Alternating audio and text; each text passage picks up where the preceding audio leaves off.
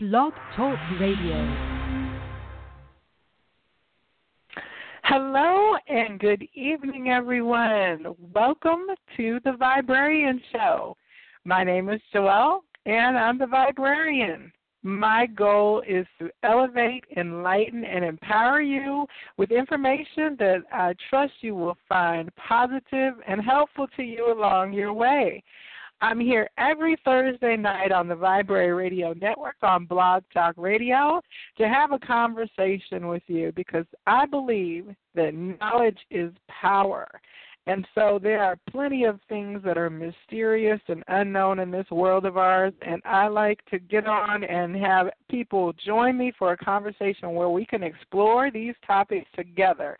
I like to think of it as a cross between Indiana Jones and the Temple of Doom and X-Files. We're trying to leave no stone unturned and no space unexplored.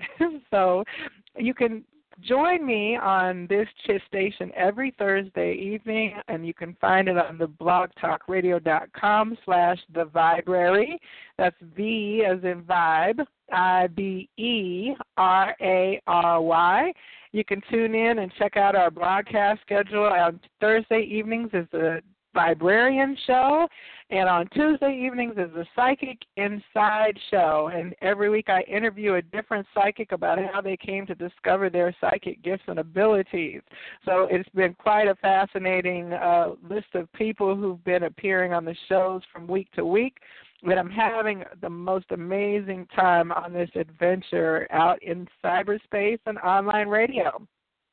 Our show line is 646-668-8988. You can give a call to listen live, and if you have a question at any time during the show or want to come on and make a point, an argument, a counterpoint, or join in, please press the 1 key so that I'll know to bring you on the air. And then you can also connect with me on Facebook. I'm gathering a group of people that I like to call the Good Vibe Tribe. And you can find the Facebook community at The Viberarian, and that's V as in vibe, IBE as in energy, RARIAN.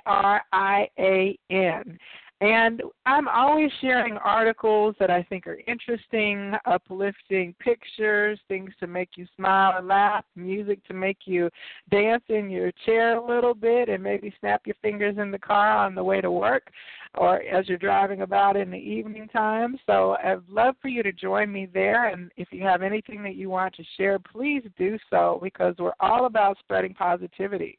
I'm also on Twitter and Instagram, same at the Viberarian handle in both spaces. So if you want to tweet something positive, if you see a picture on Instagram that you think is high vibe and should be shared, please tag me because I will get it out there and amplify that message. I'm here to spread the love as far and as wide as I can and spread knowledge too. So this evening, I wanted to just have a conversation about what is going on. I think it's really important that from week to week we sit down and compare notes because what happens is we kind of get in this bubble of what the media tells us our reality is. And if you focus on that too long, you may figure out that the reality that's actually happening is not necessarily the reality that you're experiencing it. So I like to get on and compare notes with my friends and people who call into the show to say, did this happen to you? Did you notice that?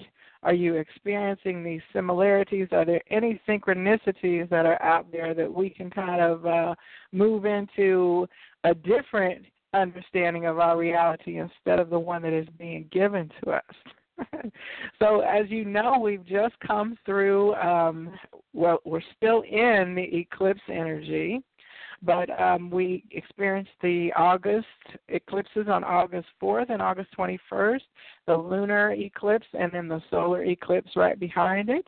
And we're kind of ending now. There's about, I believe, a 30 to 45-day period after a lunar eclipse when that energy is still available and affecting us. And the lunar eclipse deals with seeing things that were previously hidden inside of ourselves and in our emotional being.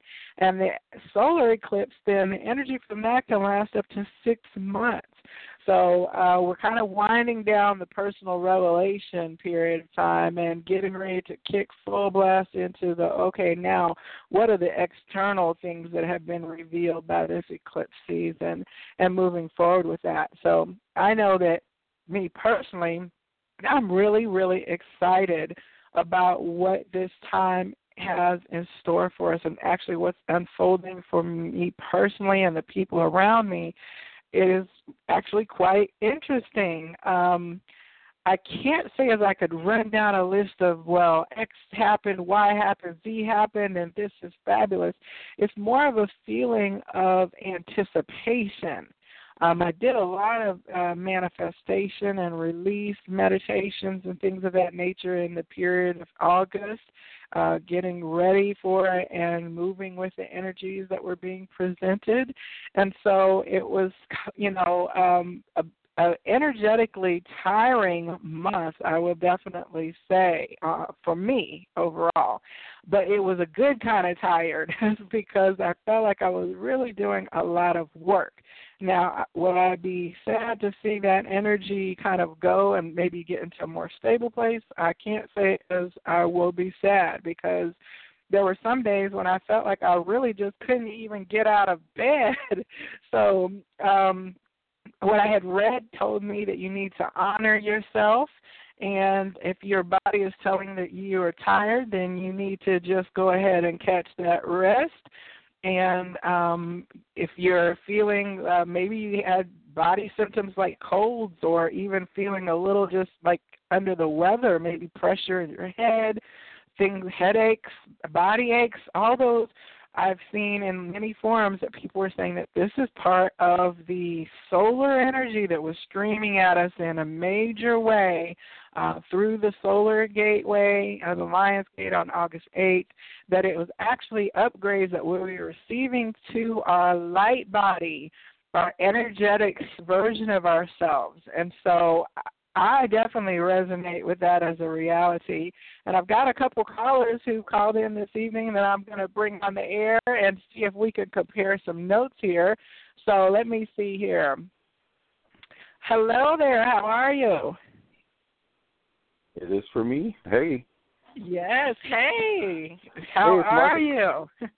Marcus, welcome to the show. I'm so glad you were able to call in. And I wanted to touch base with me. Let's see, we have another caller on the air here. See who we have if we're talking to. Is this Monica? And you know it. Okay, well, welcome to the show this evening. I want to talk to you about your August. Marcus, how was your August? Did you have any energetic highs or lows or experience any magic? Was it kind of run-of-the-mill? What's going on for you?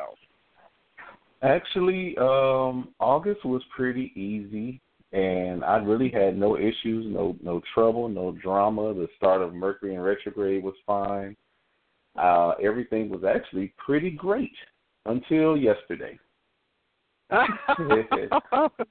Okay. And yesterday was the beginning of, as they say, poop hitting the fan, and it was just, it was ridiculously crazy. Yesterday was just amazing and strange, but I have been pretty good. I've been getting my rest, and I've been grounding and protecting myself, with the keeping my crystals around and burning some sage here and there, and I've been doing really good. And then a mutual friend of ours, had someone, I won't say a death in the family, but it was a death through someone that he was close with. And and he made a phone call and asked for folks to come by because he, being in this situation, he didn't know what to do. And I had been there before and met the people that stayed there and stuff. It was one of the ladies who stayed there that passed yesterday. And immediately upon getting there, I got out the car, I started walking towards the house, and it felt like there was just a vice grip wrapped around my forehead, and it was just squeezing and squeezing and squeezing. And the closer I got to the house, the worse it got, and it was just crazy. It was, I couldn't breathe, and it got to the point where I had to leave and go outside. And then I left and went outside. I came back in. Someone gave me some pain pills, and that didn't work. And then I left again and went outside. Another buddy of ours, mentioned he had some sippy in the trunk. And I'm like, okay, well, let's go outside for a while. And so, I tried that and I went back inside. And it was just like I kept feeling all of these people. And I was like, a lot of people must have passed in this house or something. It's crazy. And I couldn't really even see. And I saw her body before the coroners came and took her away and stuff. It was horrible. But yesterday was just it was so crazy and deep. I think when I finally got home, I laid down and I literally slept like a brick and couldn't move until the next day. And then I had to drag myself out of the bed and get myself functioning for what I had to do today. And then I came back home and went back to sleep on the couch and just took naps. And I've been napping. I've just been drained and really, really tired. It was just crazy. And I'm like, now I'm feeling this Mercury in retrograde, and then, we having this solar eclipse, and all this stuff is going on, and it's like spirit is really high. All this was really good to me until yesterday. Did you go watch the eclipse anywhere? Did you go to the totality, or were you here in Atlanta? No, I was actually on my way back from Michigan. I went home that weekend for a family trip to Cedar Point, and then my high school reunion picnic was that Sunday. And so that Monday, I was actually going to the airport to fly back home. And so I saw some of it from the airport, before we got on the plane, and then as we got in the air, we couldn't really see it anymore. It had already, taken place by then. Mm-hmm. Well, I'll tell you what, that vice grip around the head experience on the eclipse day, I definitely, when I was outside, I felt like the barometric pressure, like a storm front kind of was moving in. I guess my head sometimes was like a weather vane, but I felt in my head just this pressure down my neck, and like somebody was blowing a balloon up in my head on that day.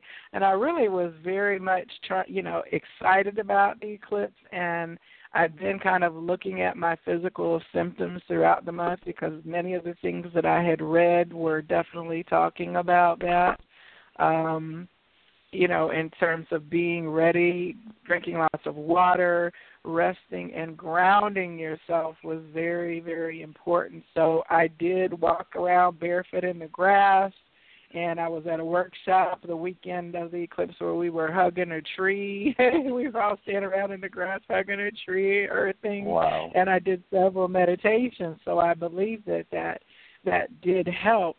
But what you experienced in that particular incident is kind of how I've had days coming and going for the last 30 days or so. Monica, did you experience any energetic in your body feelings in the last month? Yeah, most definitely. I couldn't describe it, and it was more like an up and down, but my creativity kind of kicked into another level. And it was just I had to get everything off. It was, off my chest, even in my writing. I noticed that when I was journaling that my writing changed, the style changed a couple different times. And just physically, I was just, one moment I was tired, just so tired and so fed up. And then the next moment it was like, okay, this is all right.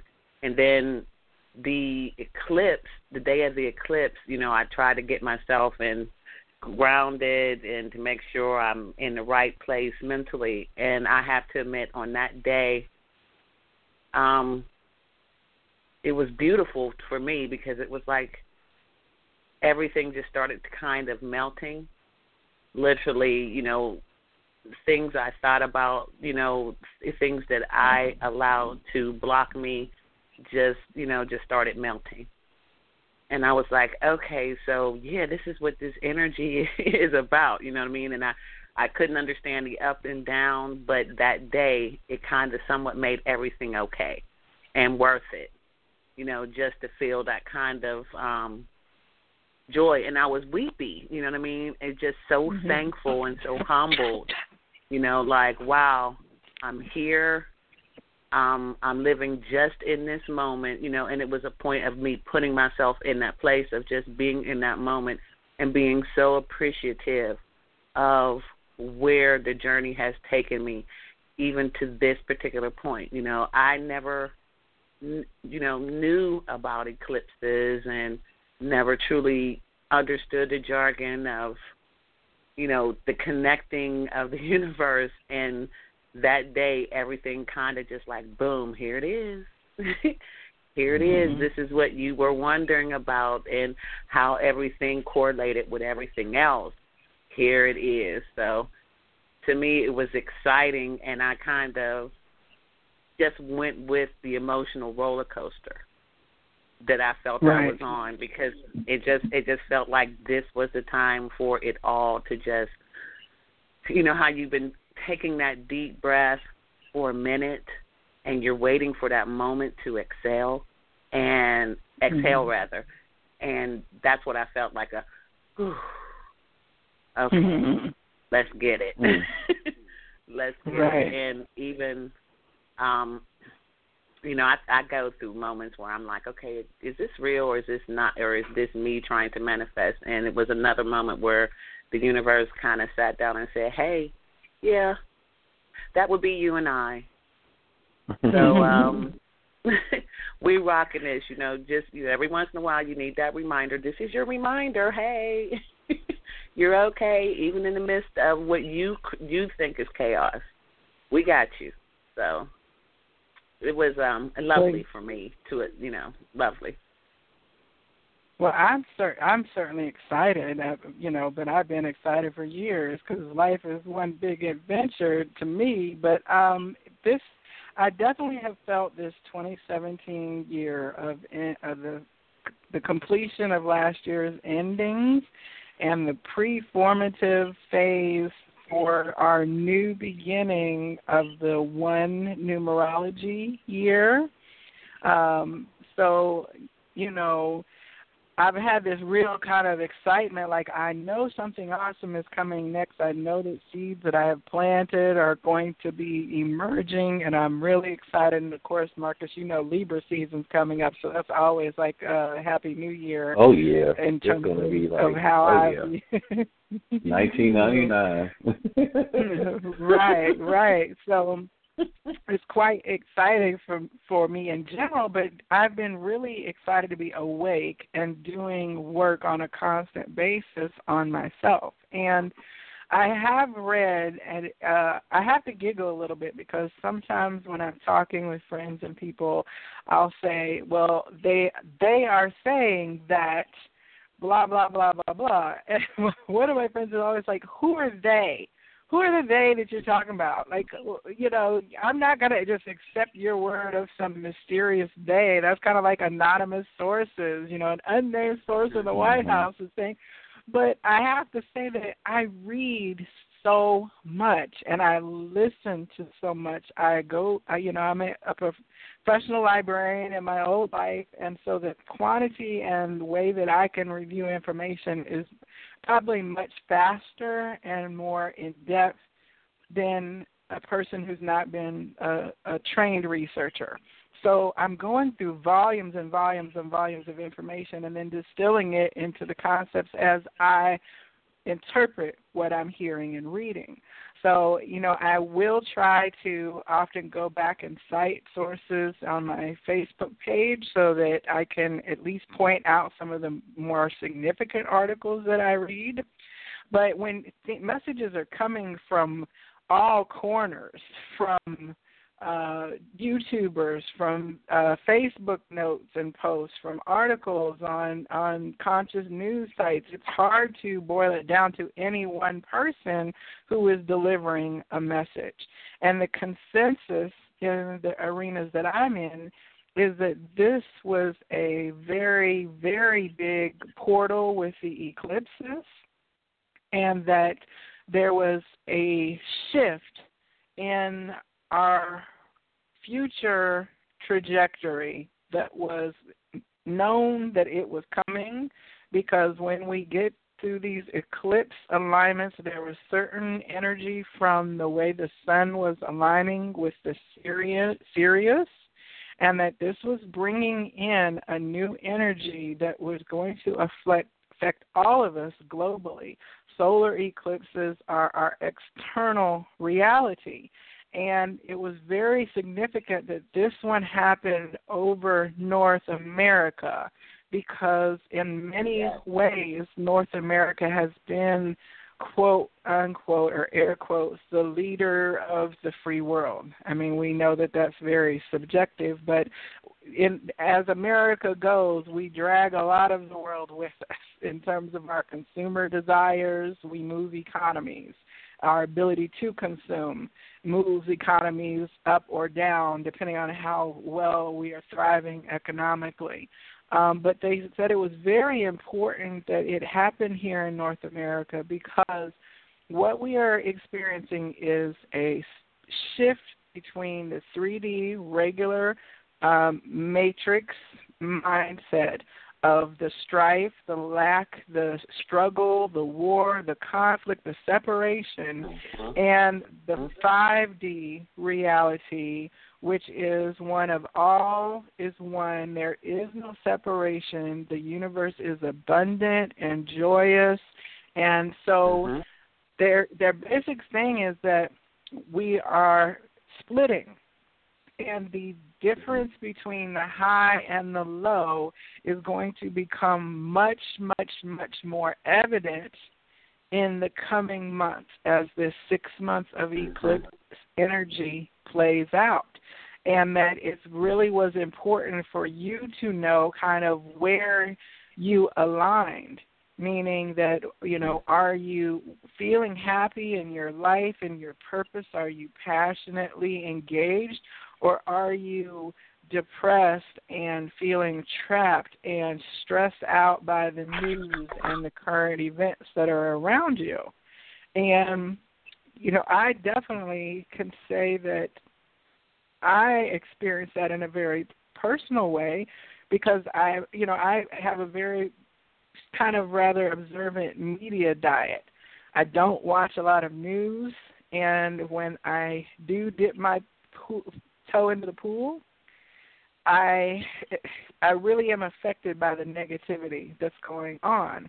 So I tend to insulate myself from that energy, but I am not unaware of or unconcerned about what is going on, but I'm not getting in the anger response, in a depressed and sad and sorrow response by the things that I do observe. Does that make sense? Yep. Oh, most definitely. Most definitely. I can, as a writer, and even I see it even in my writing, whereas there is, when I look at, I'm a writer that likes to dive into social consciousness and raising it higher. And for me, it was definitely significant that it came across North America, and in parallel of what we're going through on a social basis of fighting the same fight, repeating it over and over and over again. And for me, that's what the eclipse kind of gave me a glimpse into understanding that,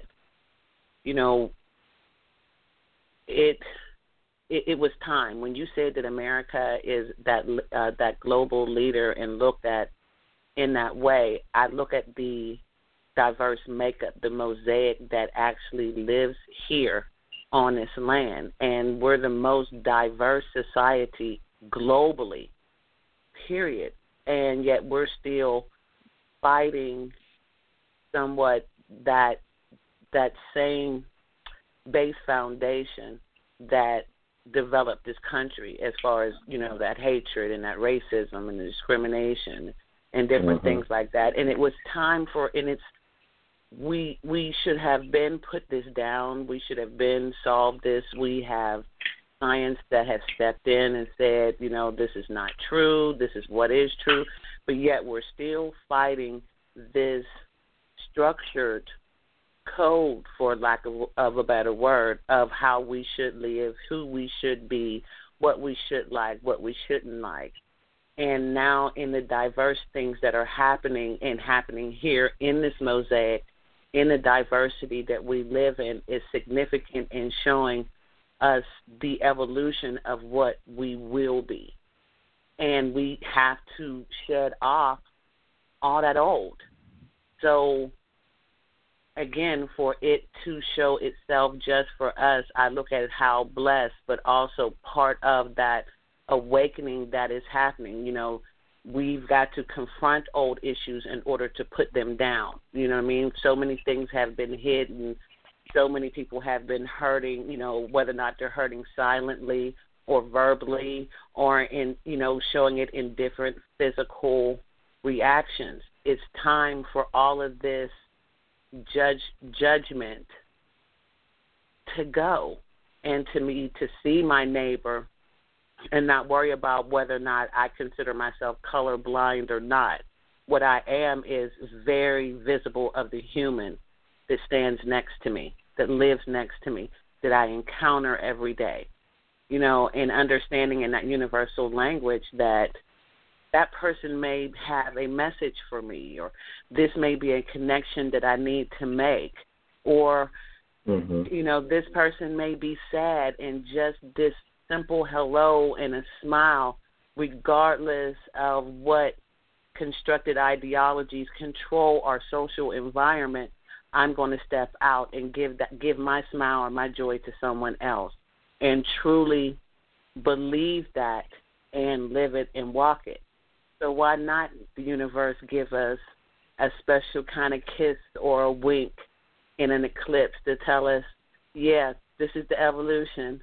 This is what you're supposed to do. I know it seems like it's chaotic, you don't understand, but at the end of this, boy, wait till you see what you are going to evolve into. So I there is so much negativity, and like you said, just pushing that positivity in it. Like, what does this show? What is invisible, what we didn't see, is now visible. Now we can discuss it and talk about it and finally put it to bed.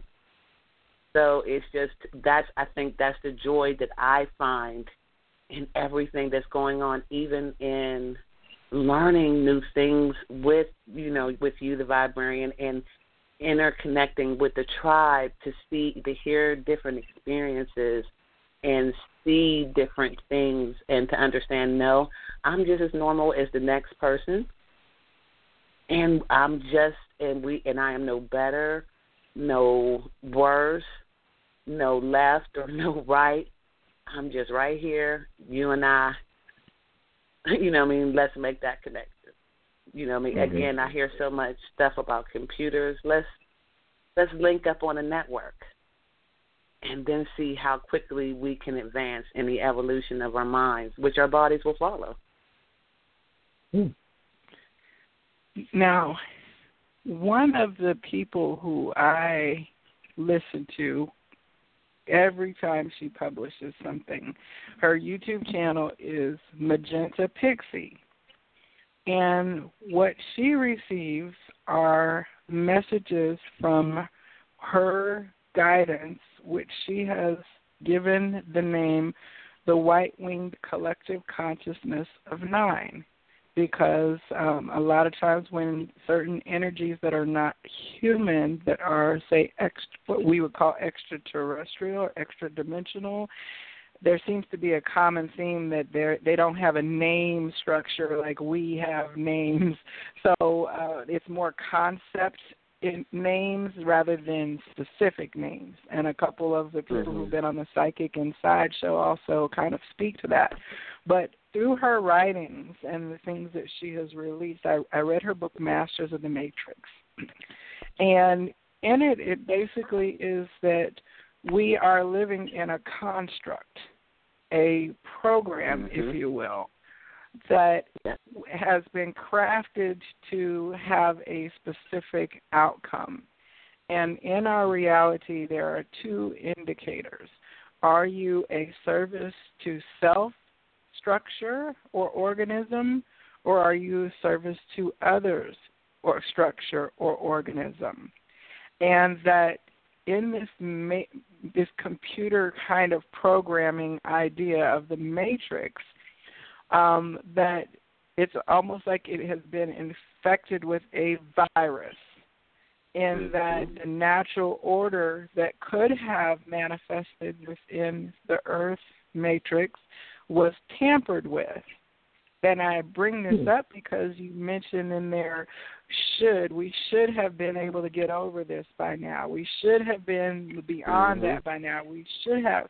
And I challenge that word because if you look at our reality that is manifested in terms of inequality and absolute separation on every kind of point that you can make, gender separation, racial separation, age separation, class separation, it is actually functioning as it should from that perspective. Not as, Definitely agree. We're saying that from the human, like the kumbaya side of things would be to say, well, how could I not see this person as my brother or as my sister or another me? How could I not see that if I have food to eat, I should give it to someone, share it with someone who does not have food? So to me, those are indicators that you would be a service to others program versus a service to self-structure who would say, what can I get from this? Of course I'm not sharing with them. I earned this. It's mine. Or as they said in that Charlottesville riot, you will not replace us. You know what I'm saying? That was their little chant, and it was showing that they're feeling, the people, it's like me, me, me, me, me, and then all the me's got together and changed to us, us, us, rather than we kind of we mindset. And all, right. Right. Yeah. Well, I think sometimes that can be an evolution, too, because I can see, I'm not going to, in being completely honest with myself, I've had my tiki torch moment. And I still have my tiki torch moment within, my community when it comes to my culture. I've had that moment. And it was a process, I felt, for me to blow that torch out and realize it's not about just me or my culture. It's about all of us. And it literally was an evolution. I think that when you're trying to understand, for me, I look at it, I got an advantage because of the gift and the environment that I had and was raised in, that I could, that I got, even in the midst of it, I was able to get that teaching that said, it's not about you, it's not about you, it's not about you. But that doesn't say I didn't give that, I didn't ride on that boat, and that's the whole thing. I think when we get into, frustration and stress, it's the what about me moment. And it's about, how am I going to be successful? How am I, what's in it for me? And like I said, for me, it was truly a process in flipping back and forth before I realized this was never, it was never somewhat about you. You know what I mean? It was, again, like you said, falling in under that particular category. But I don't feel like for my journey, it was just a little different, because I can't say, I straddled that fence for a very long time. It's probably age that helped me get there. You know what I mean? But it was in experiences, but I still straddled it. You know what I mean? And not understanding that in service to others, I service myself. I don't know if I said And that. I will say this though. See, that's where one of the tricks is, right? So when we talk about service to others, the creator consciousness is expressing itself in you or I as an individual. So we start with the I am, right? Mm-hmm. We right. are individual. We are sovereign, and we are creating our own reality. So it's kind of a hard tightrope to manage, only because the way our societal construct pushes the I am over into a more negative expression of it. Meaning, I like that example. Ooh, go ahead, you girl. know, I like that one. Tightrope. Well, yeah. Yeah, it's a tightrope because if we weren't having the external pressures, like if you're on a tightrope and there's not a gust of wind blowing you constantly, if you're in still air, optimal conditions, and hopefully only 2 or 3 inches off the ground. Okay, you know what I'm saying? Yeah, so let's not be crazy. Off the tightrope, then there's no harm to you. That would be the ideal way that our world would have existed. But if you are walking a tightrope with gusts of wind, rain, elevated to a level to where it's dangerous to you should you fall off or make a misstep, and then you're carrying the weight of other things that aren't necessarily supposed to be put onto you as your responsibility, it causes pressure within the I am kind of framework that our brain, our biologic brain, reptilian center survival instinct, and the powers that be that set up this matrix know that. Like, the quickest way to get someone in a fear or negative is to mess with their money. Because in the United States, money is what makes or breaks you. You can be under the bridge in a heartbeat if your economic ability is disrupted, right? Exactly. But there really yes, is ma'am. so much abundance out there that none of us should have to be like that, to where it's a life or death situation for us, whether we can find employment, right? Mm-hmm. Now, other countries that you go to outside the United States, I know many happy people that I met in Mexico that all they had was a backpack on their back and a ukulele, okay? And they were going down the countryside, and they were playing their ukulele for pesos, and they were happy, and, I'm sure they were smoking their weed when they were out there camping on the beach, living in the hammock as they walked their way down through Central and South America, right? But in the United States, if you wind up kind of opting for that nomad lifestyle, it's a lot harsher conditions on you because we don't have a lot of tolerance for people who are, quote, air quote, homeless or not employed. We judge that and say, oh, they're useless to society. What kind of problem are you? You're a taker. You know what I'm saying? Yeah. I hate that word, right? So, well, that's called part of the constructed matrix. Right. So to our credit, it's really hard when your stability is being messed with for you to want to reach out and then give the person next to you or the guy at the intersection who's begging your last $5 when you know that you have a paycheck coming, but you got to wait for it to drop on Friday and you can't give him $5, right? So it's like artificial construction in our reality. But distraction. Right. Weapons, I call it WMDs all the time. I've been calling it that for years. Weapons of mass distraction, right?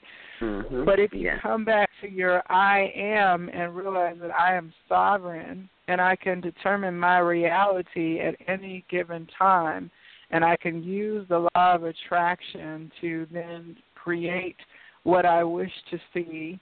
And Magenta Pixie talks about putting in an antivirus kind of framework in the way that you view reality, that then you will kind of be like Neo, where you see the ones and the O's now dropping out around you in the programming. And you see the woman in the red dress as she's walking down before she assassinates you, because you've kind of taken the blue pill or the red pill, I forget which one it is, and now you're outside of the matrix. And you can see the matrix in operation, and then you become less energetically affected by the gameplay of the matrix. And then you can help other people by the way that you are now living within the reality. When they see you living in that way and not as affected or kind of differently, like, where's your peace coming from? How is it that this is happening and you're not, turning over tables? And then that gives you an opportunity to show them a light that then illumines in them, and they can also then find their way out of the matrix, if you will. I thought of red blood cells. When you gave that analogy, I thought of red blood cells. You know how, in speaking of a virus attacking a body, and the way they find out is that the white blood cell count. Well, no, it's the white blood cells. I'm sorry, it's not the red ones, because it's the white blood cells that increase, that signals that the body is fighting something. So the soldiers start to stand up and start to multiply in order to fight whatever it is that has invaded the body that is causing the issue. And in that same analogy of her saying that a virus was injected into the matrix, I think of the body has a way of protecting itself. And if we look at, then I thought about, religion.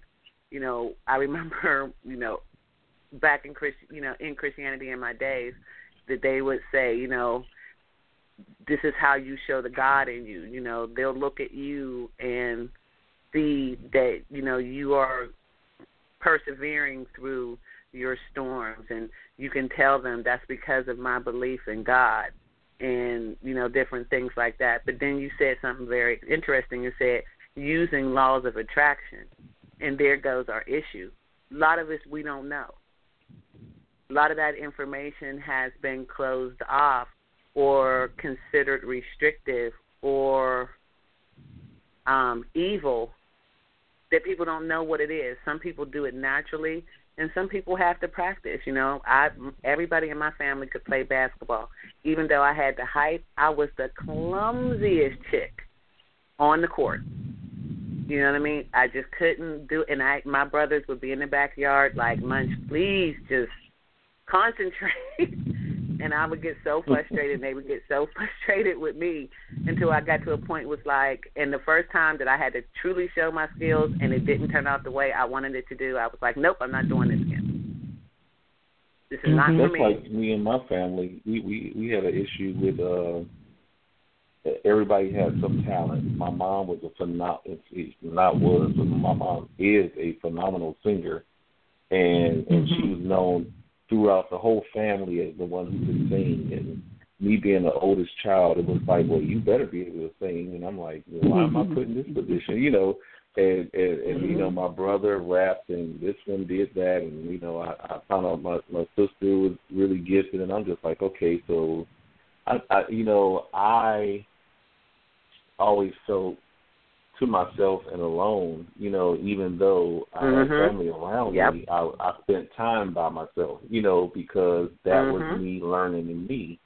And I experienced my deja vu and all this stuff. And, I can sing, but that wasn't my gift, Right. And that's how I learned about my gift, was doing the same thing, just spending time to myself and discovering what it was that worked for me. Because even though everyone was like, oh, you got a beautiful voice, it was like, yeah, that's nice, but, that's not what we do in the morning, I completely, totally feel you, because I was experiencing the same thing, and it took me to be older to get, to get into certain information and to get that experience, to realize, those weren't, I could do it, and it was not a problem, and I could be good at it, but that's not what I wanted to do. I still couldn't, it was still kind of trying to fit in, even though I fit in a little bit, but I just didn't go all the way in.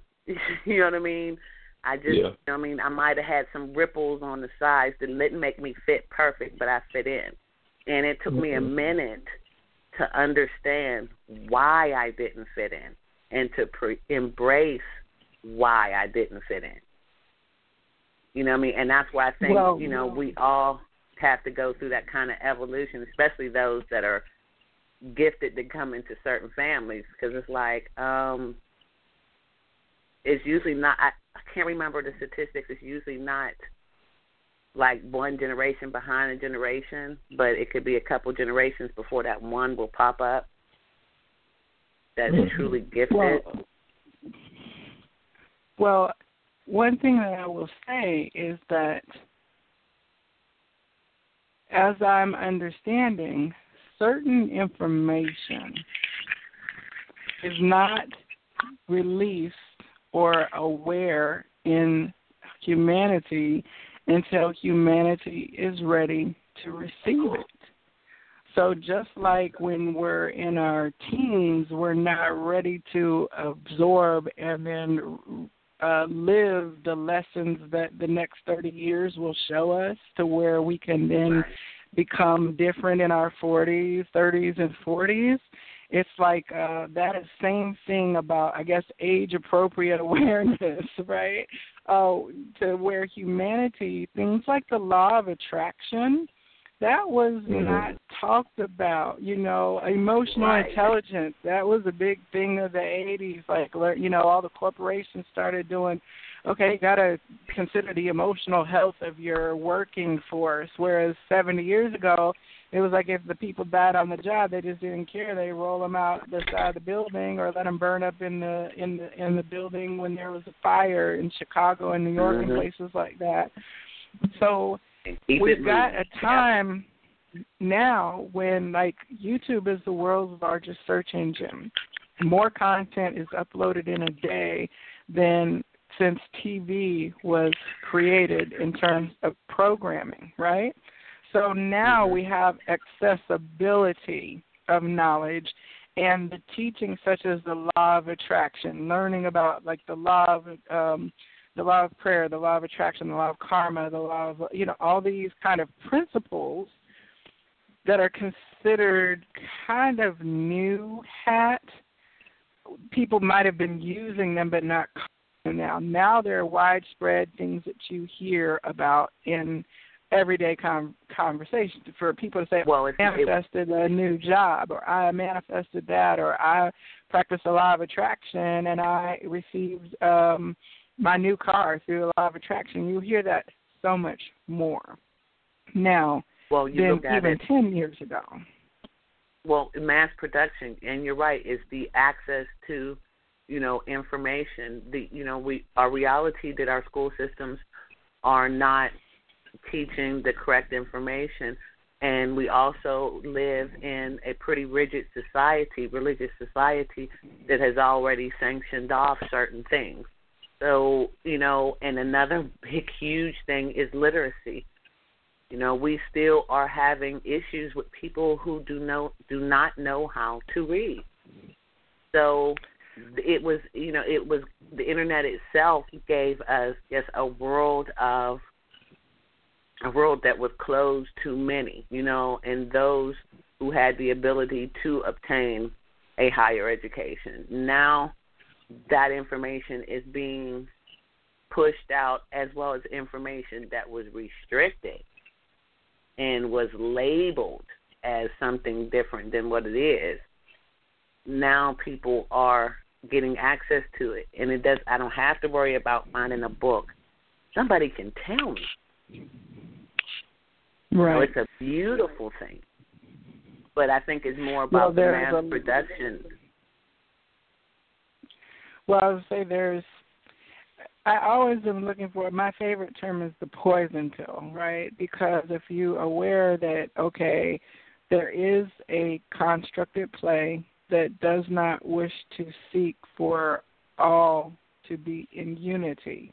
If unity if your reality is that we are all aspects of the Creator and there is no separation, and the tree is as me, as the flower, as the horse, as the baby, we are all just a different putting together of Creator energy, right?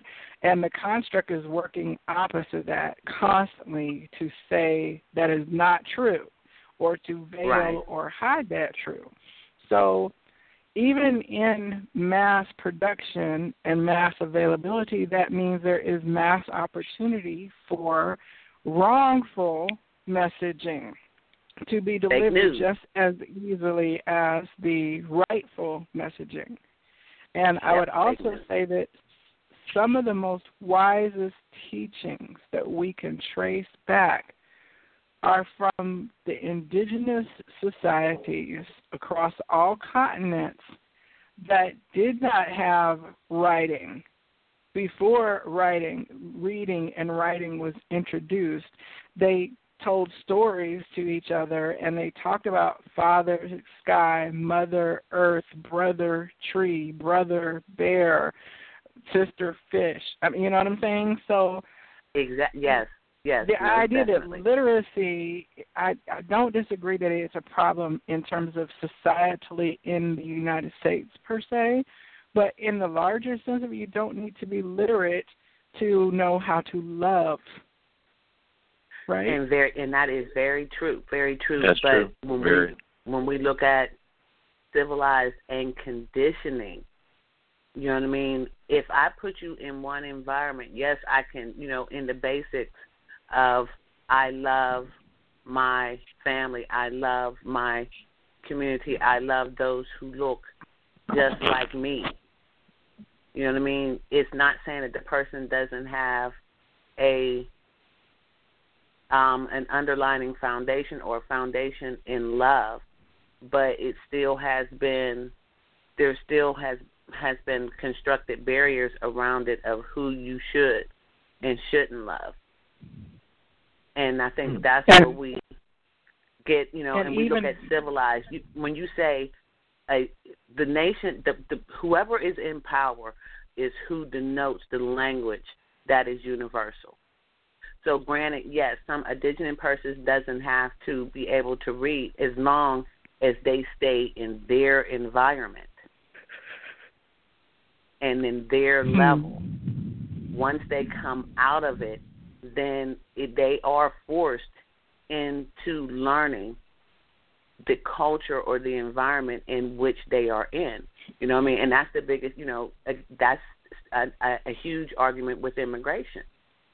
You know what I mean? Should you have to be a certain way or know certain things to be an American citizen? And for me, I messed around and took that test, and guess what? They'd have sent my butt back because I wasn't, according to that paper and that test, I didn't know nothing about America, and I thought I was quite educated. But in some of the things that they were learning, I was like, well, wait a minute. Okay. Well, I'm always referring to things, and one of my favorite books is The Four Agreements by Don Miguel Ruiz. And in it, he talks about the idea that as soon as we are born, we begin to be domesticated.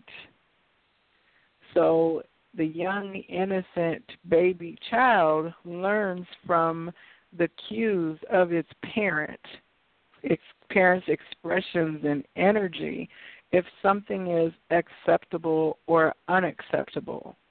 Like, don't pick your nose. We don't do that. All these kind of natural things that kids might, the youngest of the young, babies and elderly people are the two freest of the pieces of society because the rules, quote unquote, are suspended for them. With babies, the rules are slowly put into place, and with elder people, the rules are slowly released. Okay? But when you put a bunch of babies in a room with each other from different cultures, different races, they don't see any difference. They don't see Right. anything. If you smile at a baby will smile back at you, right? Mm-hmm. If you cry We and see frown that your all face up at a baby will We'll do cry the and frown same his thing. face up like, what's wrong with you? So he talks about the nature of domesticating the human animal. And part of that then is to say not only are we domesticated to be acceptable in society, whatever that looks like wherever we are, but we also are then domesticated with a taint because there is Yes. a false Yes. there's a false ideation that has been infused that is global, that it touches everybody with that taint. So it becomes a worse kind of, it's almost like training. It's one thing to train your dog, but it's another thing then to train your dog to fight. And the way that they train fighting dogs is they starve them, they beat them, they stress them, tax them, and then they release them on each other until they kill each other. Right? But it talks about how you release. He talks about how you release yourself from domestication because at some point you start to realize that you have accepted or been behaving in ways that don't necessarily resonate with your truth. And you start to feel you know what? I just really don't like this job. It's not making me happy anymore. You know what? I'm just not in love with my spouse like I thought I would be, but I know I got married for better, for worse, but it's not worse, but I'm not happy. What am I supposed to do about this? I've agreed to be married. I've agreed to be a doctor. I've agreed to do this and all of that. And so he talks about how you can kind of walk yourself back out of the way that your life looks, then reposition it so that you're making new agreements about who you are going to be. And I think that we are in a place now where societally a lot of people are uncomfortable with the things that we have agreed to as a collective. Mass incarceration, mass poverty, immigration separation, all these kind of negative things, we have in many ways agreed that this is the way it's supposed to be, but now people are feeling that tension of, no, that ain't right. No, that's definitely not right. And hell no, that's just wrong, right? Right. Yeah. Exactly. And so how we then move away from that is to make new agreements that then it starts at the individual level, that I am statement. I am going to do such and such, or I do, or I live, or I become. All those kind of ways are how we shift out of the old feeling of trap and participating in something unwillingly. Many of us are unwilling to be those kind of people, and yet our society has kind of determined for us that that's what we are. And so how we can really fix it is not necessarily going to protest. Of course you can if that's what you feel. It's not necessarily going to fight, because when you turn fight energy from fight energy, you are still partaking in the dissonance. I think it's the Dalai Lama who says, I'm not going to fight a war for peace, because that's not how peace is achieved. You don't fight a war for peace. You live peacefully and exhibit that energy to those around you, even when faced with the opposite of peaceableness. Back to that. I can say, okay, I can, but there are times, and I'm not going to lie, that I'm going to have to fight to get my peace. You know what I mean? And in certain situations where you definitely have to, you hope that you don't encounter them many times in life, but there are times where just for peace you have to fight. Can I ask a question What about do you that? mean? So, like, who are you fighting when you say I have to fight for peace? It's like, who are you talking about? Is it a particular person that's disrupting your peace, or is it someone in particular that's just rubbing you the wrong way and has a lot of negative energy that's just not, you have to fight them to achieve that peace, or what is it specifically? I look at it even on times in individual levels and on major levels. We fought several wars for just peace. You know what I mean? When we look at the Civil War itself, it was for a peace. You know what I mean? And, as we went back and forth on why the Civil War was fought, at the middle and at the foundation lay the stolen people, as well as people who were disenfranchised. So on a major level, I look at, war, there were times when war came for peace. On the individual level, is the I feel death like of if a we person? could have, and another example would be even economically, the Louisiana Purchase itself. You know what I mean? People don't follow the trail of how that piece of property was taken from France, returned back to what we would consider the United States. And that came from war to get peace. And it was directly connected to Haiti. But I'm saying it's not peace if people are dying. And the idea then that land is something that people who never lived there decide what got done with it, to the sorrow of all the indigenous people who lived on it. It's not warring for peace. We went to every war action, I believe, is just a function of the virus-infected matrix that says that killing others is the way to resolve something. And I agree. But the framework of your existence must be extinguished in order for whatever the purpose is to be achieved is a poison pill. Mm-hmm. Well, I definitely agree circumstance. But every war is not fought for peace. You know what I mean? And that's, I understand, because war is something that kills everything around. It is the slaughter of the innocents. Should we not go to war? It's definitely a no-no because of the fallout during and after. So if we could peaceably come to a table and make the agreement, but we have, again, we've had the treaties with the Native Americans where they peacefully came to the table, just as they peacefully helped a people who were foreign to the land and to the weather to be able to survive. And then they were expected to peacefully give up the land that they never felt belonged to them anyway. You know what I mean? So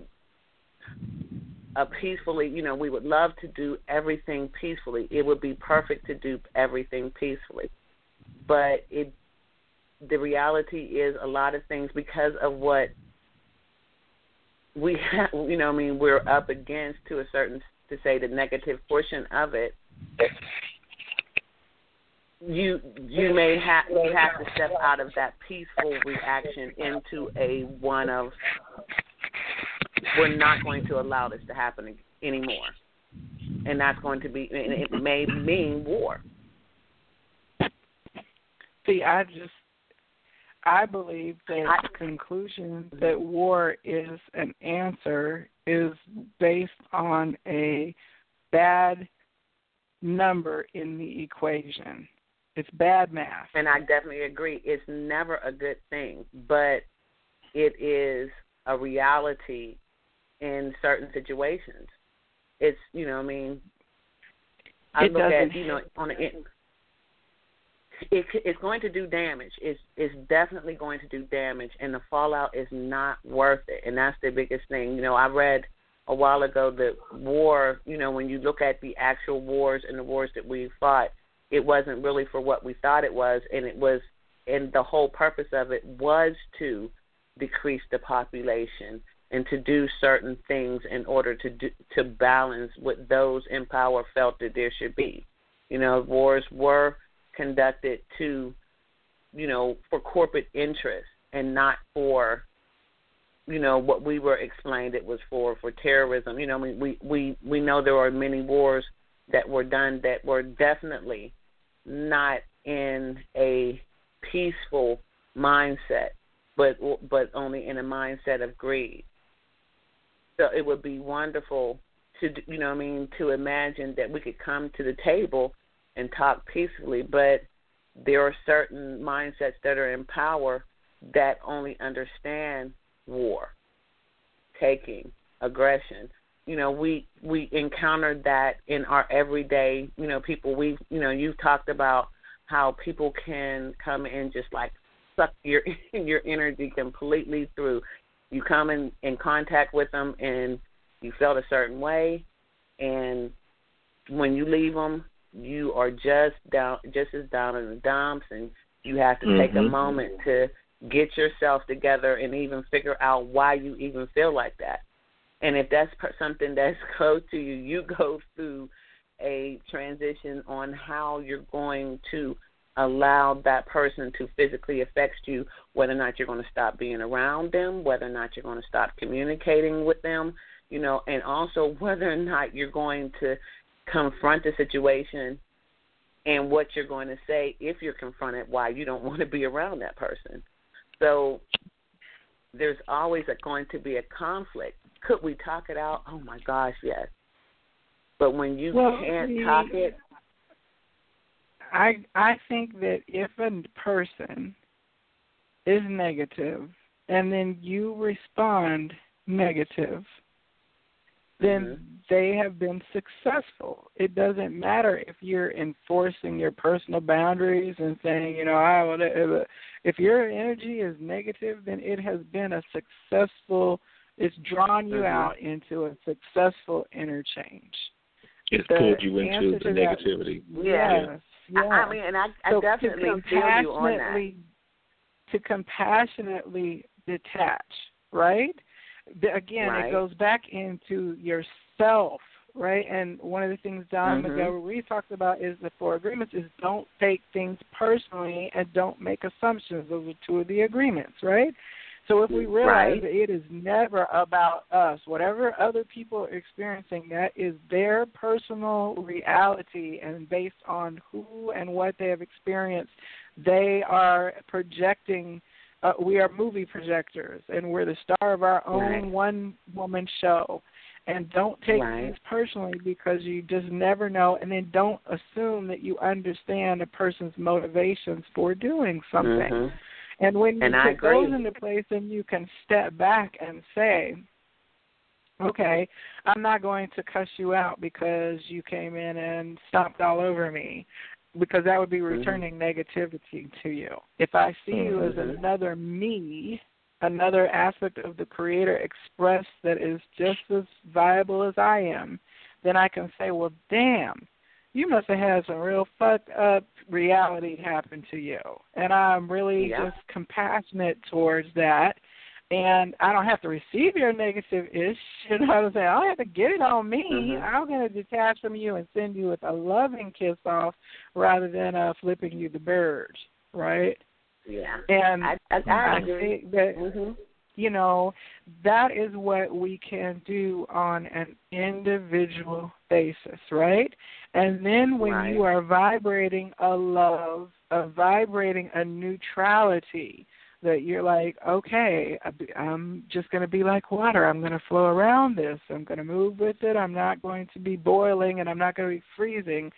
Then people, molecularly attract to vibrations. And you would naturally then repel that negative person away from you.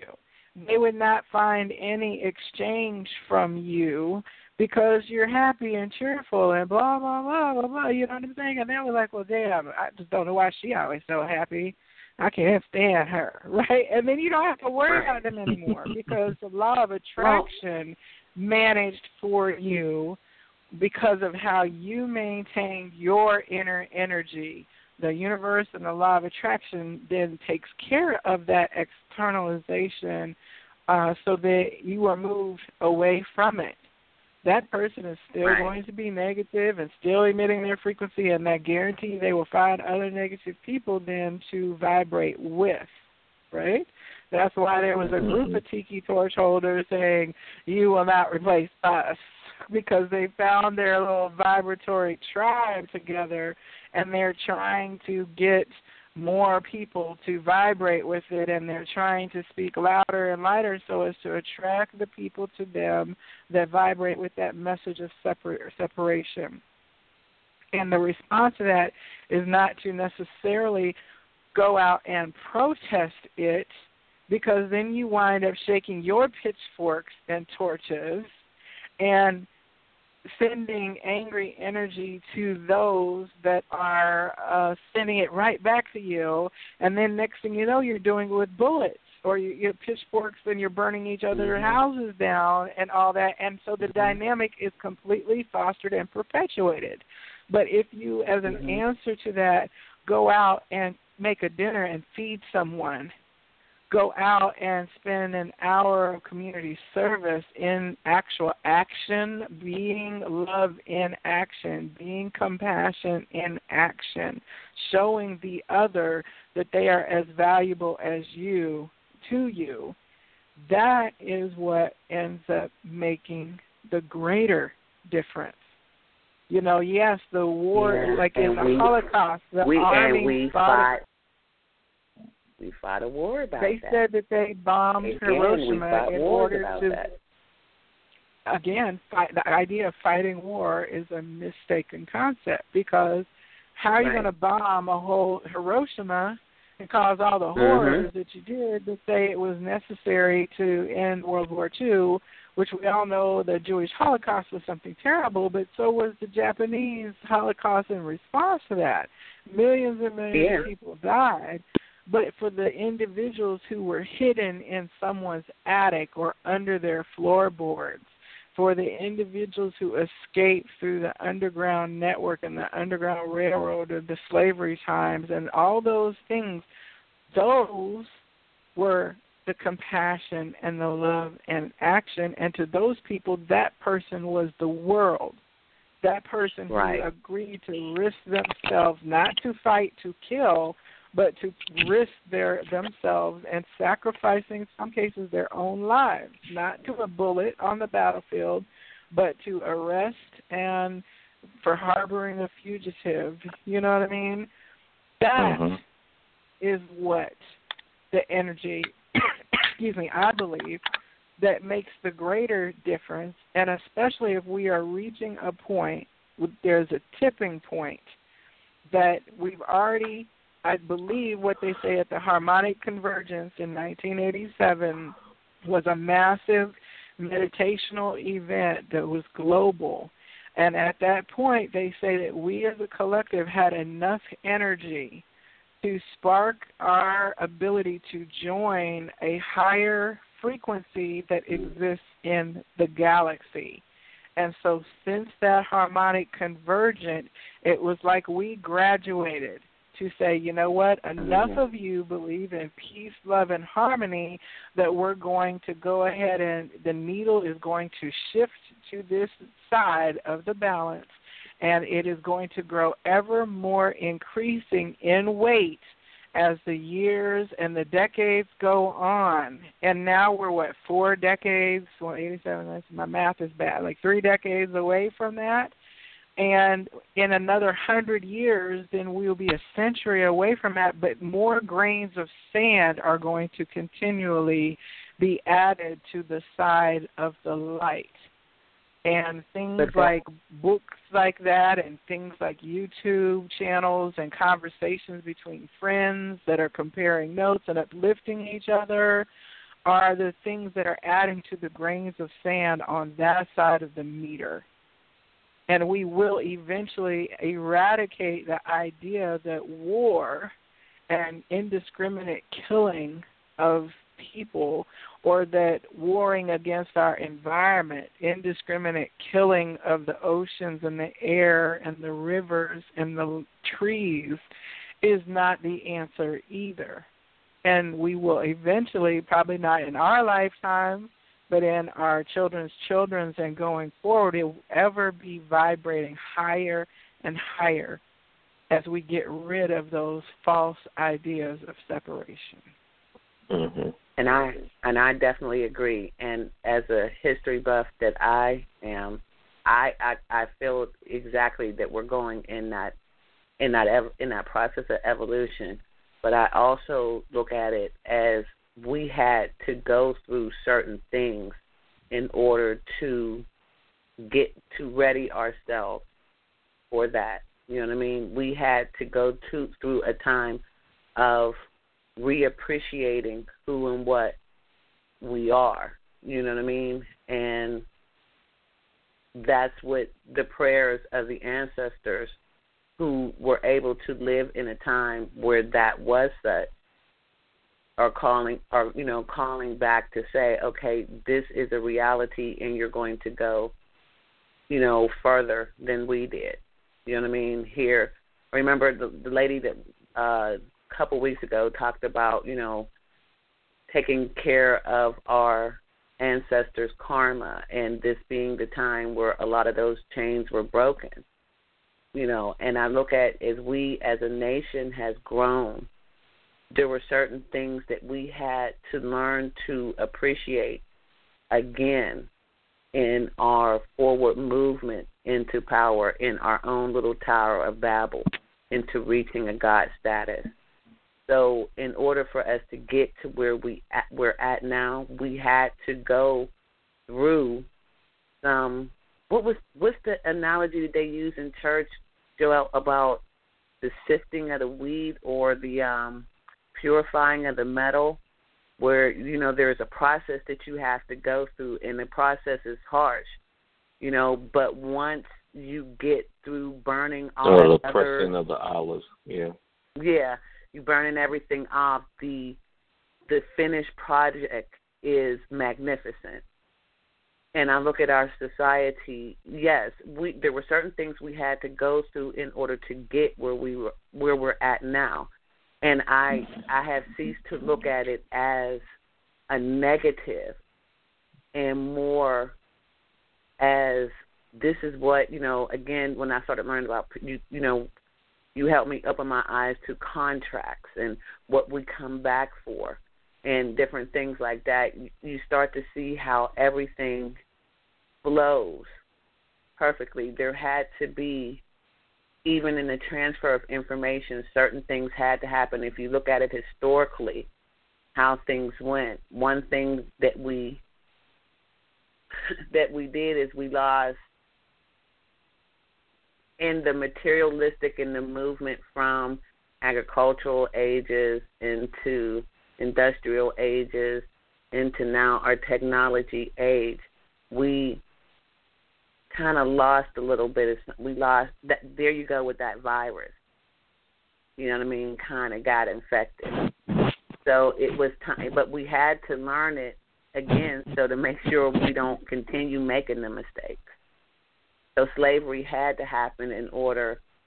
Oh, and so many people could be so ticked at me for saying that. In order for certain things to flow the right way, for us to be able to evolve into understanding just how unique and beautiful and connected that we are. See, I don't necessarily subscribe to the idea. I believe that our reality has been what it has been, but do you have to burn your hand on the oven to understand it's hot? Not everybody has sure to. Don't. Right? Yep. So You're did right. slavery have to happen? in order? Well, if they could enslave the Native Americans, we would have never had to come here. But if you look at history, when you look at history, you see that there was a pathway. You know, between the 900s and the 1400s, you've seen a surge in information and knowledge that passed through Europe. You know what I mean? And that was the Moors. When the Moors came up out of, you know, the west and north portion of Africa to put everybody on a level playing field as far as knowledge to understand that we were a species. But yet if you look at Herodotus in Greek and read his histories, he talks about, you know, how society was set up very, very differently than what we see today. You know, they were performing, you know, operations even back in that time that we are saying are magical advances in in medical history, and they were already doing it back then. You know what I mean? And that's why somewhat I'm like, okay, something got lost, and there was something that had to happen. And then when you look at slavery and the spirituality, African spirituality, the matriarchic ideology, the balance that you see that will come within there, like you said, old indigenous, you find it went a different way.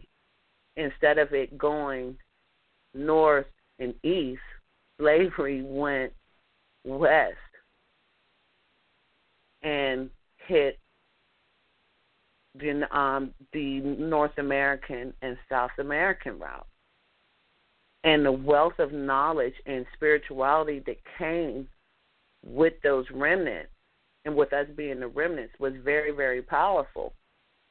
You know what I mean? And we're able to awaken and brought, you know, old information in and helped us shape this society, you know, the United States, helped us shape South America, even in all of its negativity. The United States is the black experience completely. You know, and you wonder, you know, my thing is, I am in such a awe of my ancestors to have been able to live through the particular times that we had here. And part of that, able to do that, was their spirituality, whether or not it was constructed and blended into the Western Christian ideology, whether or what they endured it, and they endured it peacefully. That peace that you speak of that we can do, they did that peacefully.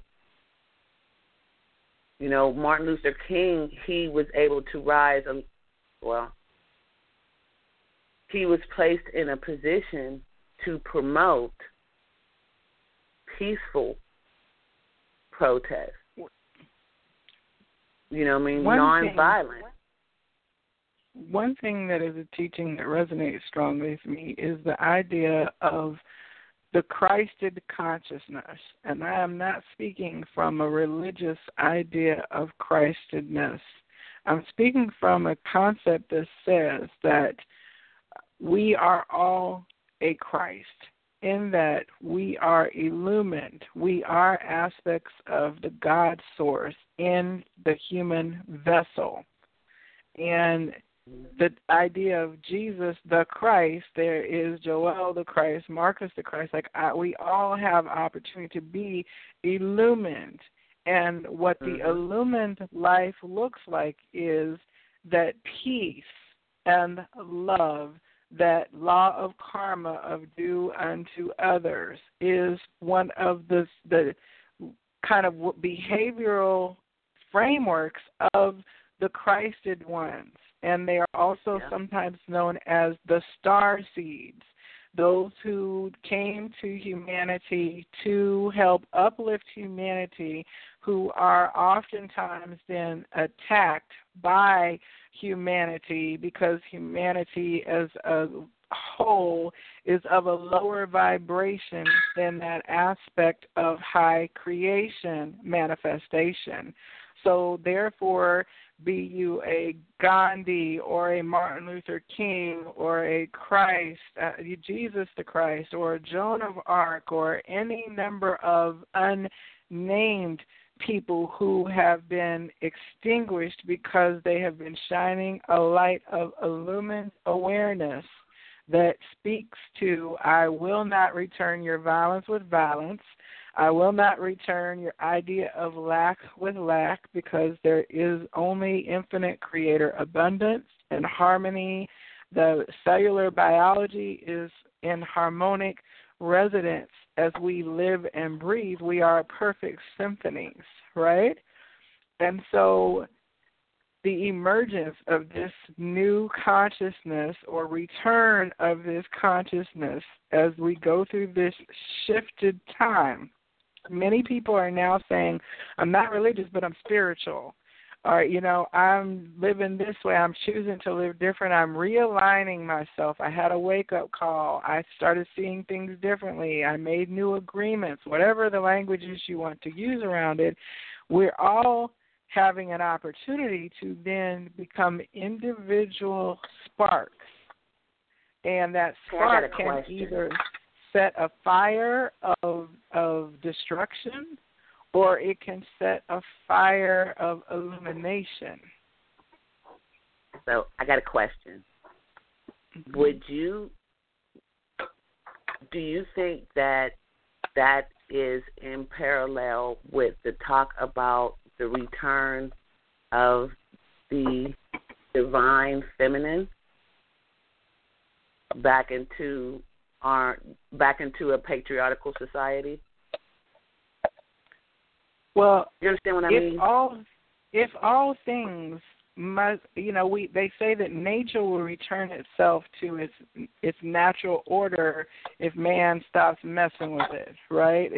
Eventually right. Nature will take down a concrete building and return to the forest, right?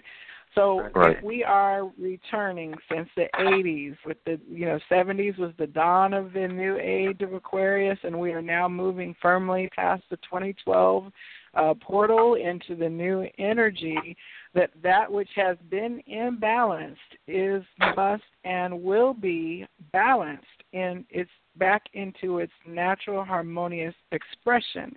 As those grains of sand we discussed earlier get on the scale of positivity and higher vibration, then it has to pull back in feminine energy into reality, because there has been an imbalance and a suppression that has been seen on many levels, from the scholarly to the mundane, right? I mean, it's pretty clear that the sexes have been unequal in terms of expression, and that, war is not something that women choose to do. Probably because they carry babies in their bellies for 9 months, and no one wants to see their child or their husband go off and die over a piece of land. The women would negotiate a treaty and barter for exchange of, we'll hunt on these plains while you hunt over here, but no one wants to give up their offspring and their labor unto death. Females, and I may be making a blanket statement, but I just don't believe that is a feminine expression of energy. So and I don't either. Outsized in our masculine response to things, but we're not to demonize the masculine, because there is a needfulness in masculine and feminine, but they have to dwell in harmony. Harmonious balance brings creation. Yes, there's both sexes in animals that then don't have, that become like frogs, where they can create amongst themselves, but there still has to be a chromosome of a male and female of that species in order to procreate. So we are absolutely moving into a more balanced and harmonious expression of what it has meant to be human. And, I am very much excited about that's, we're back to the beginning of the conversation with why I'm excited. It's because there is new knowledge coming in that talks about how we can manifest our reality, and then we're learning about things like the laws of attraction. We're learning about things such as vibration and frequency and the mathematics and the science of the music of the spheres and the stars. And all of these new things are coming in science, where they're discovering there is new strands of DNA, 3-stranded DNA instead of 2-stranded. They're discovering more chakras, instead of 7 chakras. That explains why I'm so weird. Chakra. Yes. You got that. It was stuff that was already known. This is stuff that was already in place. Some of it, but some of it not, because some of it is evolutionary.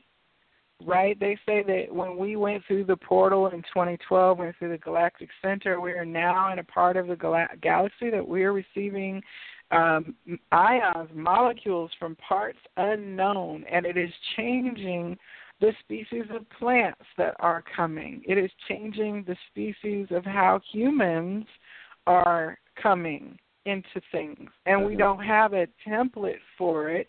We're really in new territory. And that's why, I saw a video on YouTube the other day. There was a guy holding out his hand, and he would make the dollar jump off the table into his hand.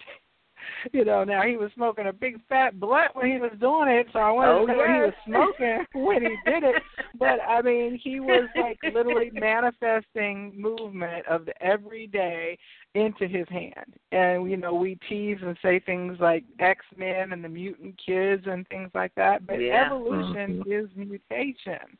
So for the fact that, every week I'm able to have a show and interview a different psychic person who has discovered how to connect with higher guidance, source, self, ghosts, spirits, entities, alien, extraterrestrials. 20 years ago, I couldn't have had a radio show on a weekly basis with week after week of people lined up to come tell their stories. It was Sylvia Brown and John Edwards and Edward Casey, few and far between. Even though those gifts might have been actually manifesting, it was not mainstreaming. And now we have a flowering of abilities. We have a increased expansion of our awareness, just as our science is now becoming aware that energy is a thing, that prayer is a thing, and it has measurable impact on stuff, So, I'm really excited about this time, and if we're about to accelerate into a higher, where it's going to come faster and faster because the tipping point has been reached, and eventually it's going to be an avalanche that carries us over, up, and out of the negativity of the old paradigm, I'm all for it, Yes. Now, I do want to say we've got some callers who've been listening in on the air. If you want to come on and join the conversation, just press the 1 key, and I'll bring you on in to make your contribution. I'm so appreciative you listened to us chop it up this evening on the Viberarian Show. We're just kind of having a conversation about current affairs and where we're at. And if you want to share where you're at, what your vibration is, what you're noticing around you, definitely just hit the 1 key, and I'll bring you on to join us for our last. We're down to our last about 25 minutes or so of the show. So, Marcus, I know we've been edging out the male patriarchy in our little conversation here. I want to give you an opportunity to put the 2 cents in. You're so easy going. You're usually like, I'm just here. I'm just enjoying the ride. That's because I grew up underneath some very strong and powerful women, and and even though I might be a man with all the equipment, I know that my strength and my inner spirit, and everything else, my gift comes from the women. So I'm in agreement. I'm in agreement with that. So my mother is a very powerful woman. My grandmother is a very powerful woman. My great grandmother was a very powerful woman. And to have 3 in a row like that I could see the beauty and I can see the gifts in all 3 of them. And even though they couldn't see it in each other, that's just to me it's amazing. I can't jump in and say, beat on my chest and say, hey, what about the patriarchy? No, I think most of the gifts that this earth has received have been from women. So, and where are you on the war thing? I know you asked Monica about her fighting. How do you fight fire with fire, or which dynamic do you express in your? What made me asking what I was kind of feeling when it came to that. Think about what has created the biggest divide in this country, and that was the past election. A lot of people now are very bold and more outspoken and willing to put themselves out there and say, yeah, I feel this way, and hey, I feel that way. But, the minute you say, oh, okay, you're a racist, no, I'm not racist, I believe in God, and I'm a Christian.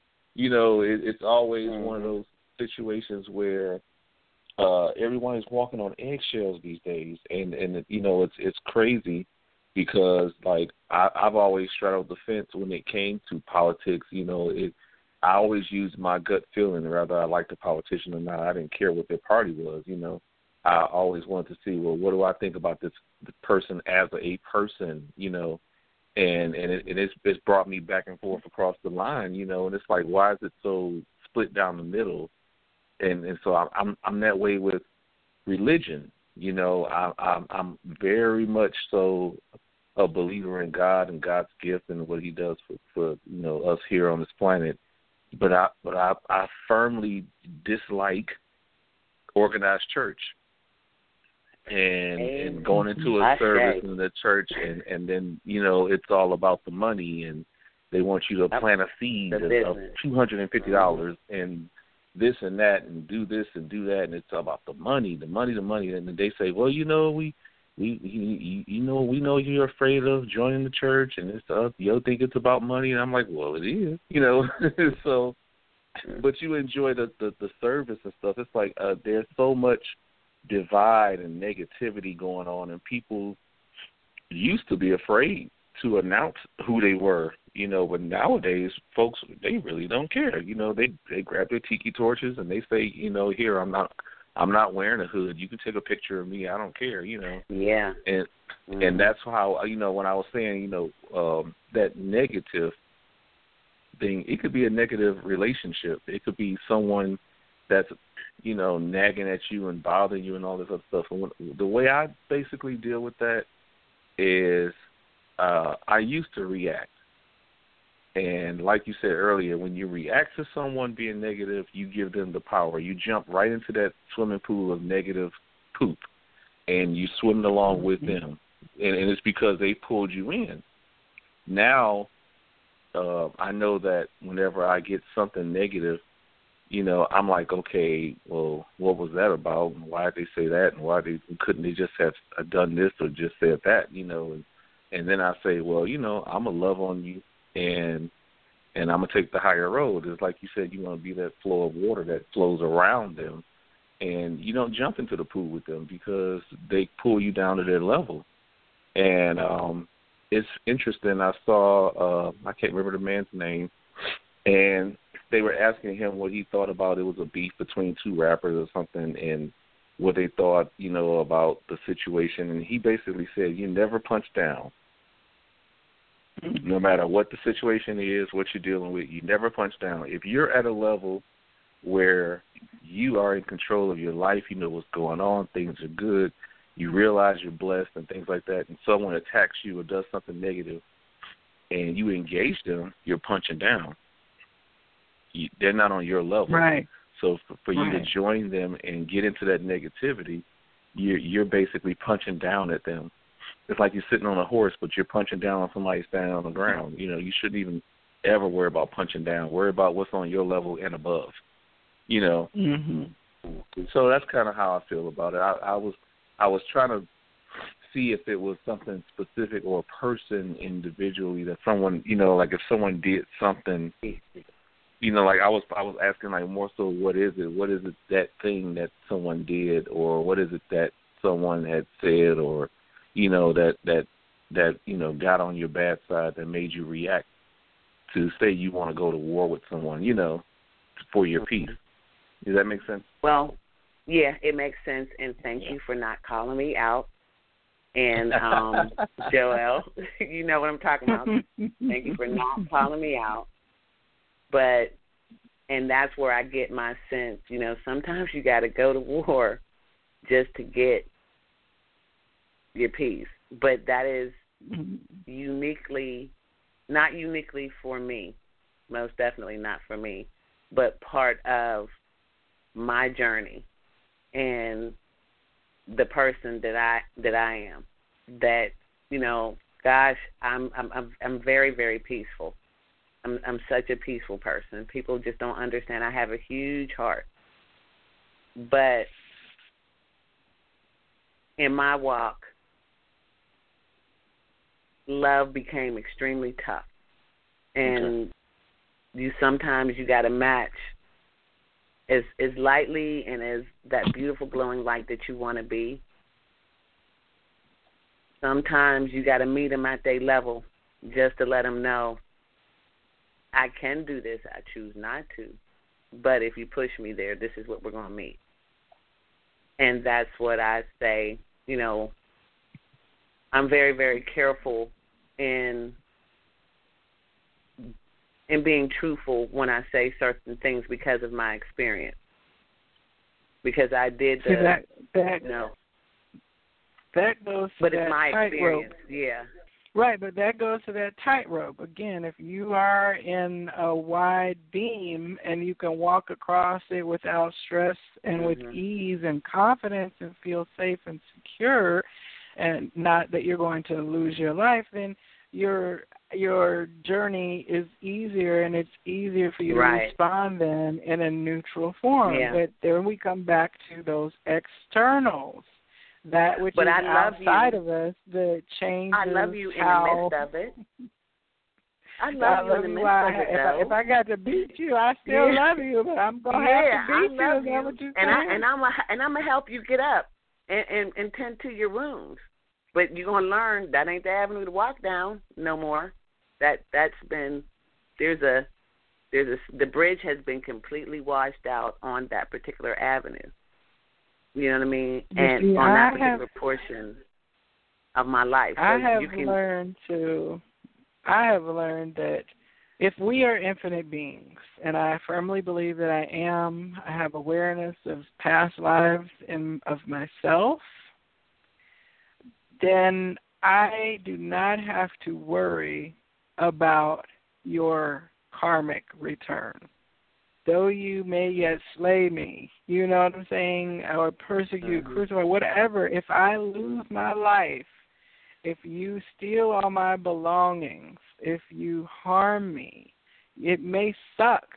It may really, really suck and be hard, but I don't have to then respond by then taking someone else's stuff or harming another person, because I'm going to get a chance to experience that in another lifetime down the road here. And I definitely agree. I definitely agree. That's the lessons of soul growth and development. That's why I said, okay, now you may need to touch this. For some people, they're tactile. They need to touch the stove and realize it's damn hot. Other people can observe other people touching the stove and realize, I don't need to feel that because they went to holler. And I don't need to touch whatever that is. I'm good. I don't need to go get locked up. I don't need to go fight in a war. Whatever that is, I can observe. Throw something in right there, Joelle?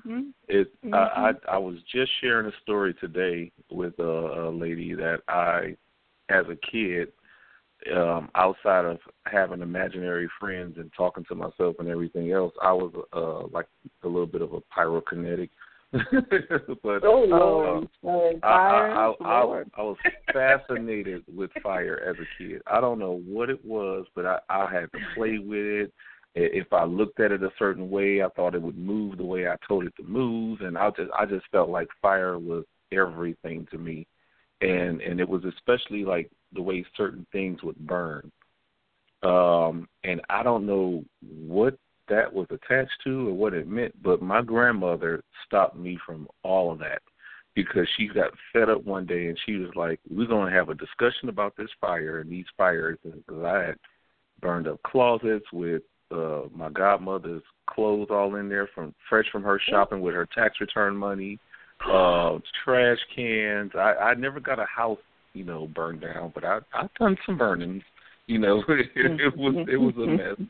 But she literally took me to that stove in the kitchen, hollering, kicking, and screaming, and she stood me in front of that stove and took my hand and put it over that fire.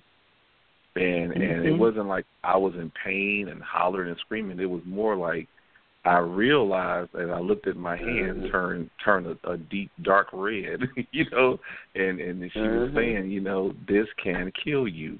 This can hurt you and kill other people. This can hurt other folks.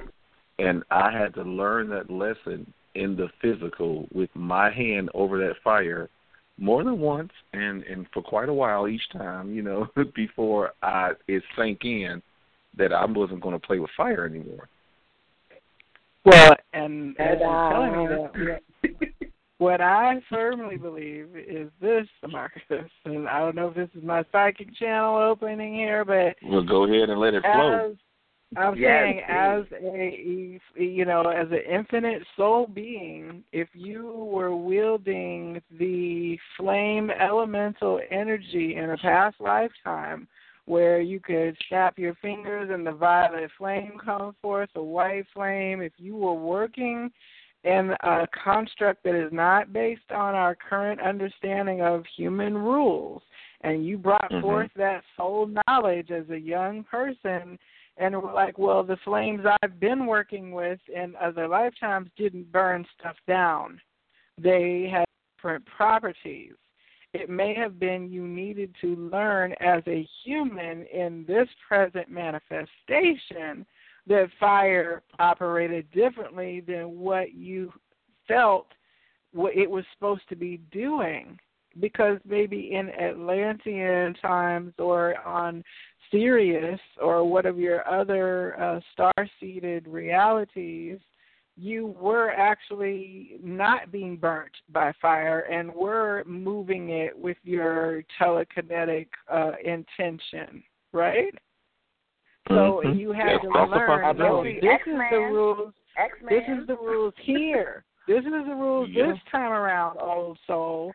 Yes, old soul. Right. You were able to do this in the past, but and you know what else I just thought of to add it to that?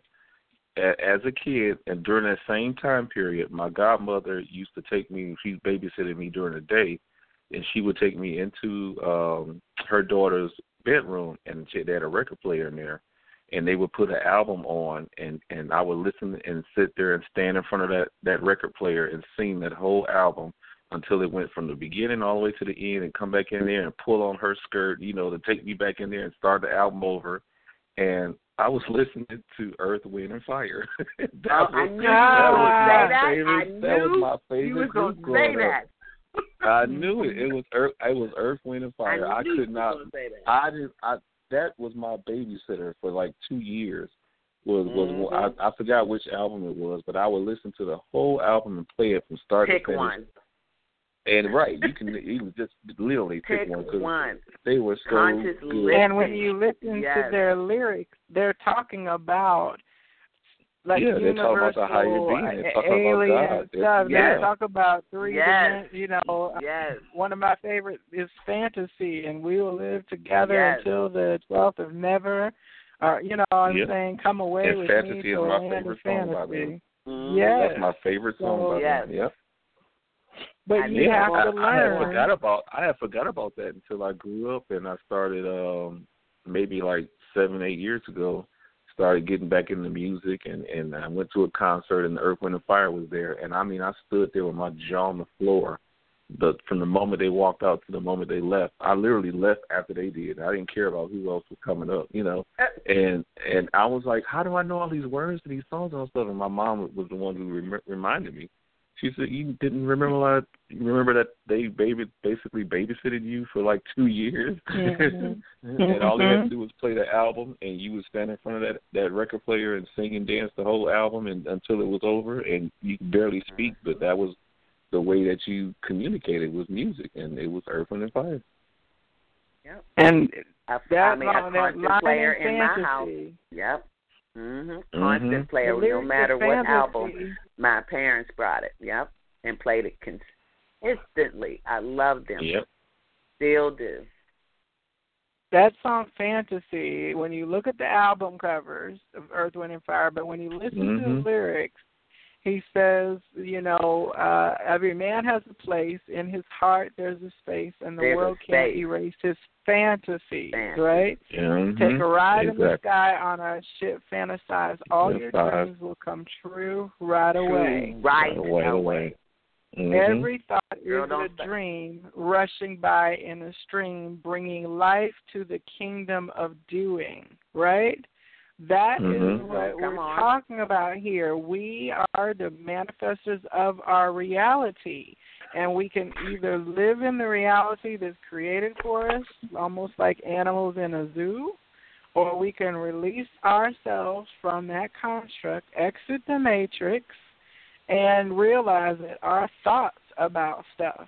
So if we match a thought of negativity, if we respond with a thought of unlovingness, we are creating a reality for ourselves that is going to have that resonance. So manifest for yourself with this eclipse energy. They're talking about how this is the perfect opportunity for us to clear out and the things that we need to forgive, the things that bother us, we need to release those and only focus on that which is high vibration, as if it is already here if our reality is not matching the high vibration that we want for ourselves. That's what this eclipse energy was about, moving into 5D vibration, right? So now we have the opportunity when we wake up in the morning and when we go to bed at night to reset our framework and take the controller of the game rather than them being responders to the game that is around us. Now, that doesn't mean that we can, that we're going to have a new president or political system tomorrow or anything like that, but how we experience what the reality is shifts when our vibration shifts, and then we will bring others with us on that ship, into a higher vibration. And if we don't, then it's not for them to come with us. We still can exist in that loving place. We don't have to.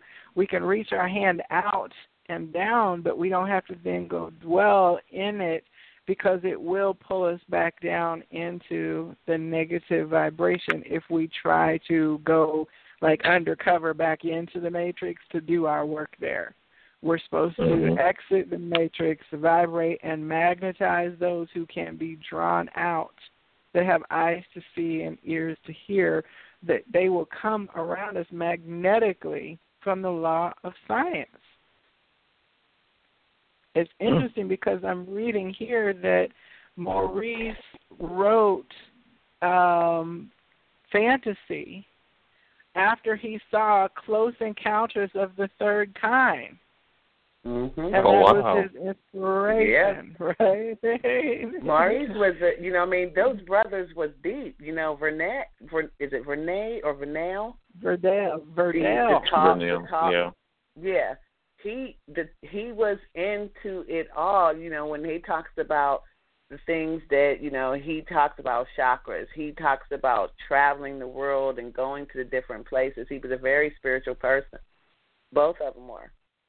And I was, and again, we look at how music, from the drums that we use to communicate to the, the beat and the bass and the lyrics that help us and bring us into a higher vibration, that call to those who, like I remember, Are You Yet Asleep?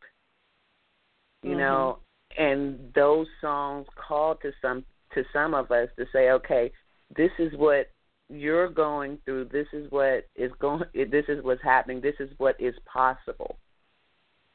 You know what I mean? And when you don't have, we look at children, and there is no boundaries. A kid will drop, watch Superman and go and dive off a roof. And there was a kid that did that. That's the only reason why I'm giving that example. But dive off a roof because in their mind, they can fly. Now, gravity does play a big part in this whole thing and the schematics of Superman. But who is to say that that wasn't talking to something in him or a past life or even a future that said that he's going to have that ability, just like that pyrokinetic. Mm-hmm. You know, maybe in this, like she said, in this life you had to learn how destructive it can be. Though you can control it, you know what I mean, there has to be a mastery in controlling because this is what can happen. Mm-hmm.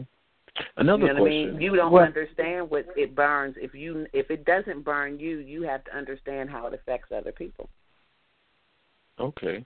I have another question. Now, when it comes to astrology, I'm not big on, people have different sayings and everything, but I believe I was told, aren't Libras, is that an air sign or earth? I think that's an air sign, right? Air sign, yes. It's an air sign. And I always thought that it was really strange that every time I dream, and no matter what the dream is, what the scenario is, I'm always having this ability to fly in my dreams.